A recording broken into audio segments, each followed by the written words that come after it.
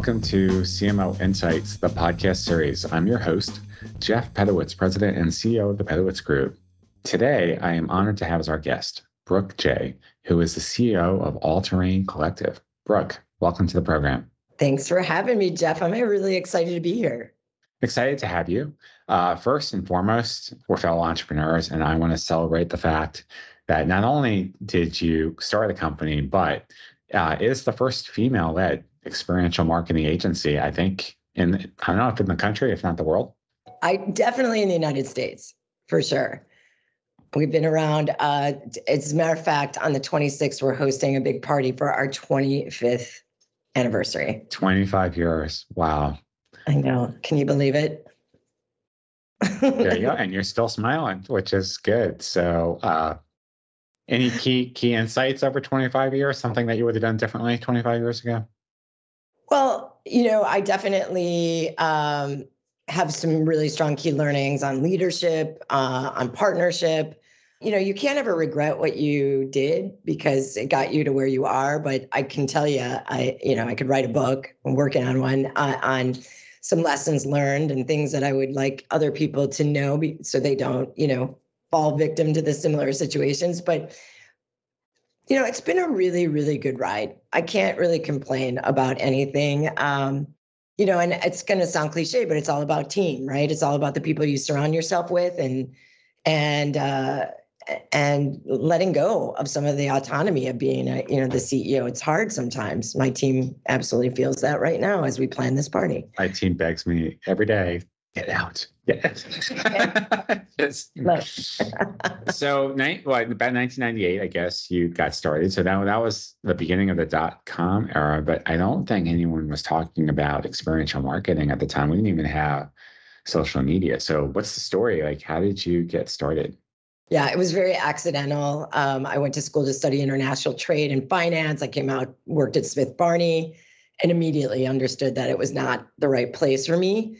And my aunt was opening up a hotel in Miami, and I wound up going down and living with her for a bit. And I quite accidentally got into production, the production world, more in film, TV, but there was some events and experiential, not that was a word yet, as to your point. And it was an industry that I immediately fell in love with. You needed both your left brain and your right brain. And I wound up working for a company that produced all the music and entertainment at the Olympics in '96 in Atlanta. And it was the first time I ever saw a real brand activation that I understood what it was. Champion had a 20 by 20 booth across from our production trailer. We were producing all the music and entertainment for the athletes. Long story short, they did this very smart activation where, they had T-shirts from all the participating countries, flags on them, a co-branded logo with Champion in the Olympics. And above the booth, it said, if you want to take one, you have to give one. And very quickly, we watched this social experiment go down as people would walk up to the booth, look at a total stranger, sign a shirt, exchange it. And we really started talking, the woman that became my partner originally, about how these were going to become part of their social currency, their storytelling, how this brand was making this indelible impact on these people. And they were people of all socioeconomic backgrounds. So it was really fascinating. And we basically quit our jobs very soon after that to develop this practice, which was about showing up in consumers' life in stride, providing value, and building this kind of long tail relationship. That's awesome. Yeah. So long story. Whether it's T-shirt exchange or I'm sure you've built hundreds of experiences over the years, how do you measure that? Like, how do you know it was successful? What's the ROI on a good experiential campaign? Yeah. Well, many experiential campaigns have really narrow KPIs like social media impressions or earned media, which makes it really hard to track back to sales directly. And the solution is that both, the sales and marketing teams need to be working lockstep with agency teams. And that happens way less than it should. But when it does, you can track from the time you meet a consumer and an experience straight to the point of sale. And that is one of the things that we're known for, is instituting those processes with our clients. Okay. So, with any experience, it's part of the brand, it's part of the emotional connection. But tell us more about, I guess, the what's behind the scenes, the psychology of it. How do you know what the drivers are to actually get one person to connect to another, or what makes one experience better, more positive, I guess, than another experience. Yeah. I would say that the psychology behind building emotional connections through experiential revolves around really understanding human emotions, like the social dynamics you're in front of, understanding the principles of memory and trust and empathy and storytelling. What we do with puts us in front of consumers almost 365 days a year. So it gives us this really unique perspective on how a consumer will and will not engage with an experience. We like to tend to call ourselves cultural anthropologists. But consumers are incredibly smart and resourceful. They appreciate a brand moment that's authentic. Like I expressed to you about the champion thing that shows stride with them, provides a value without asking too much of them. And by creating those meaningful and memorable experiences, brands can elicit an emotional response. They foster loyalty and advocacy among consumers. And these emotional connections go, far beyond transactional relationships. I would say they create lasting bonds that drive long-term success for the brand. There is a lot of talk and research now that brand loyalty is much more fickle than it used to be. And at the same time, particularly the younger generation wants more from the brand than just the brand promise. It's that they want the brands to be socially active. They want them to stand for a cause, and it's above and beyond the experience. So given those competing forces, how do good experiences reinforce that loyalty in an age when we're turning things on, off and on, cancel culture, all those kinds of things? Yeah. I mean, you really do have to understand who you're talking to, understand what swim lane, you're in, and pick the right places to do your storytelling, because experiential marketing and like a lot of marketing, it's about creating a two-way interaction that allows the customers to immerse themselves in the brand experience and connect on a deeper level. So, when done right, I would say XM turns we call it XM for short, sorry, experiential marketing turns customers into promoters. It drives word of mouth marketing. I would say that you asked, well, the question was what? You asked about what's the most effective thing about? Well, I guess, and given the competing forces, right, where people are fickle with brand loyalty, and at the same time, they want brands to do more. Yeah. How does experiential marketing, I guess, bridge that divide? Because let's face it, I mean, we can turn things off in a hurry today, and we can have the anonymity that we want. But then we can also share data to have more personalized experiences. Right. Well, I think to your point, there's a lot of value-driven, and I don't mean value and price, I mean values-driven priorities right now. I think COVID had a massive impact on that. And I think that a company that leans into those and it stays consistent, I always talk about a steady drumbeat of communication, like these long tail promotions, immersing people in the story and then keeping the story going across many different types of experiences. That gives the consumer an opportunity to really get to know the brand. It makes them feel like they know what they stand for and who they are, almost like a person. And, I think that a lot of brands chase the thing of fashion in the moment without really understanding how that dilutes the bigger picture of who they are. So, I think brands that do the best are the ones that stay consistent to their core values and then, keep that big picture vision across all messaging. Everything they do should integrate their values and storytelling. A lot of CEOs and boards trade short term for long term, right? Got to get the stock price, got to hit the quarterly numbers, but then foregoing key customer experiences or strategies that really take more time to develop. What's old again is new again, or what's that expression? Right. Yeah, that's true. Although I don't know if shag carpeting's coming back anytime soon, but the avocado refrigerator is, and we have fancy paneling now. That we can be board. Yeah. I love that you dropped the avocado refrigerator. That was just a conversation I had a couple weeks ago with Did you really? Are you serious looking for client. one or someone get one? Or? No, we do a lot of crazy activations with Airbnb where we, take over very, places like the Goodyear blimp or the Oscar Mayer Wienermobile or something and turn them into short-term rentals for a PR stunt. And we were working on a project and somebody was looking for an avocado fridge for that specific design detail. And I thought it was so funny because they were going back to, 1970s. And then somebody very pointedly said, oh no, here's a new line that's coming out in these colors. So very, very pertinent to current conversations. Oh, well, I mean, that goes to the adage, what's old is new again. So one thing that you've done over the years is you've developed a model that has been really effective in helping companies figure out how to put their experiences in. I think you call it a hybrid collective.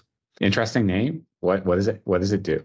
I know. I appreciate that. I think Riley and I believe we've coined this phrase and we're going to, but, it's more about how the hybrid collective model is about how we run All Terrain. So, after 19 years, we had ran just like a big agency. We had a lot of people in a lot of different offices. But after those 19 years and one major business divorce, I wound up taking sole ownership of All Terrain.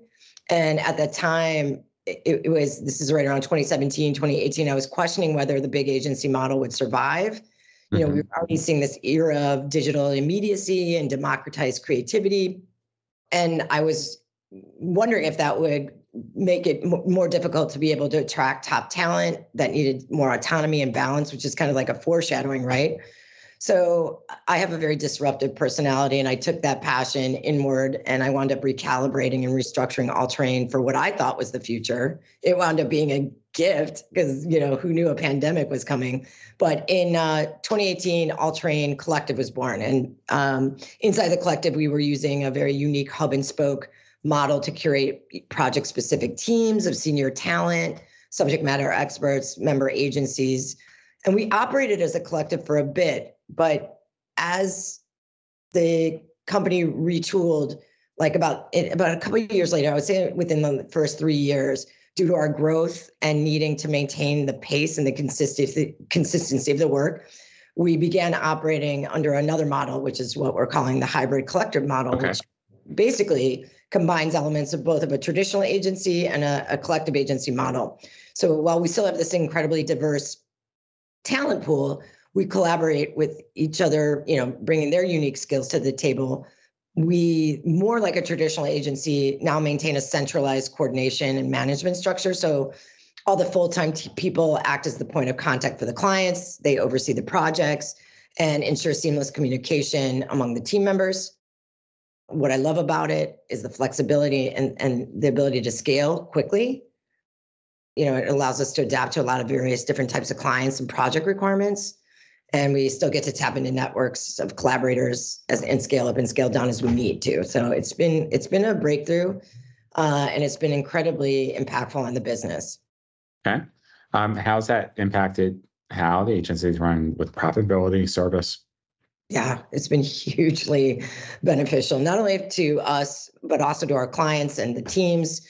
What our teams would say about it is they get to work with dream clients like Ferrari and Nike and collaborate with with really exciting people that they might not normally get to work with. And the clients get these best in class teams without having to pay that major overhead for, all the different types of creatives and talent and copywriters and content and filmmakers and all the different people that, we had in-house before. Now we get to pick and choose from an amazing bevy of them. And the work has gotten better and the agency margins have more than doubled. That's awesome. Yeah, it's been great. So I guess more of us agency owners should be looking at doing what you did. I guess if you're in the position to do it and it makes sense for your organizational structure, it definitely presents an opportunity to decrease overhead and you have the ability to scale quickly. I would find that in our older model, and we call it All Terrain 1.0, it was like the team member that had the bandwidth got the projects, right? Sometimes, not the creatives, but like the account teams. And, sometimes we'd be handing over Maserati to, a 30-something-year-old person that really didn't understand the nuances of luxury automotive. And so to be able to build a team around a brand that really understands and speaks the language fluently and understands the tiered system and the dealership, networks and all of that kind of stuff really benefits both us and the clients. Awesome. So getting back then to just the core aspects of experiential marketing, you've done a lot of campaigns for a lot of big companies. You mentioned some of them. I mean, now working with Ferrari, really, really cool. Any common elements across those companies, like, just in terms of things that show up in good experiences or design elements that you use? Yeah, I mean, in our culture, I would say in All Terrain's philosophy is deeply seated that we lead culture, we don't follow it. We try and disrupt and challenge the category norms. That's why our clients work with us, because brands get lost in the sea of sameness, and they are often afraid to break away from what has worked in the past and what's been done before. But with the average consumer attention span being so short, you really need to make these brand moments count. So I would say, we lean into trying to walk a unique path for the brand so that the campaigns stand out and are talked about. We also, are lucky enough to work with brands that you don't have to explain to somebody what they do, but really what you have to explain to them is why they do it. And I think that that's where we get into the storytelling element. And Simon Sinek has a great, video, like why, right? I always said why. Yeah, power of why. We definitely focus more on the what, and the how, and then we forget about the why, which drives the whole purpose, to begin with. Yes. So what's next in this wild, wild frontier of experiential marketing? You got a lot more choices now to be able to use. Yeah. This is a conversation that's coming up along a lot. I would say that, you said it earlier about personalization. Consumers are going to continue to demand more personalized and interactive experiences. We talked about the pandemic and the lockdown, which especially impacted Gen Z, and they emerged craving fresh and meaningful experiences. I would say what's coming next is more experiential, because I need to say that, with more AI and virtual integration. You'll see it more and more. It's just going to be very common. It's still a little clunky, in my opinion. Or maybe augmented reality, like Pokemon, Go or something like that. Yeah, without all the heavy lifting of the, now these glasses that are coming out from Meta and all of the things that they're going to create full sensory experiences, which play a huge part in teaching customers more about the brand. Despite what misconceptions have led us, brands still need to consider offline experiences to generate a sense of community and deeper connections. I think all of us, still, I would say not everybody. I've got some curmudgeon-y friends and relatives that don't love, gatherings as much as the rest of us, but we all want to feel part of something. And most people want to participate in gatherings such as festivals, events, experiences, and enjoy spending their money on creating memories through those experiences. So I don't think, they're going anywhere. Experiential is going anywhere except up. But I do think that you will see a little bit more augmented reality and, of course, personalization, as we talked to, and more better use of data privacy. So that's the one thing I know people tend to get, sketched out about is giving their data away as freely as they did when we first started this company. But again, that goes back to values and storytelling of the brand. Good stuff. Here's to another 25 years, right, Brooke? Yeah, I hope. Well, yes. There's other plans in the works here, yes, Jeff. Best of luck to you. It's easy to see why you've been so successful. Brook J, CEO of All Terrain, thank you so much for being on CMO Insights. We'll see you soon. Thank you so much.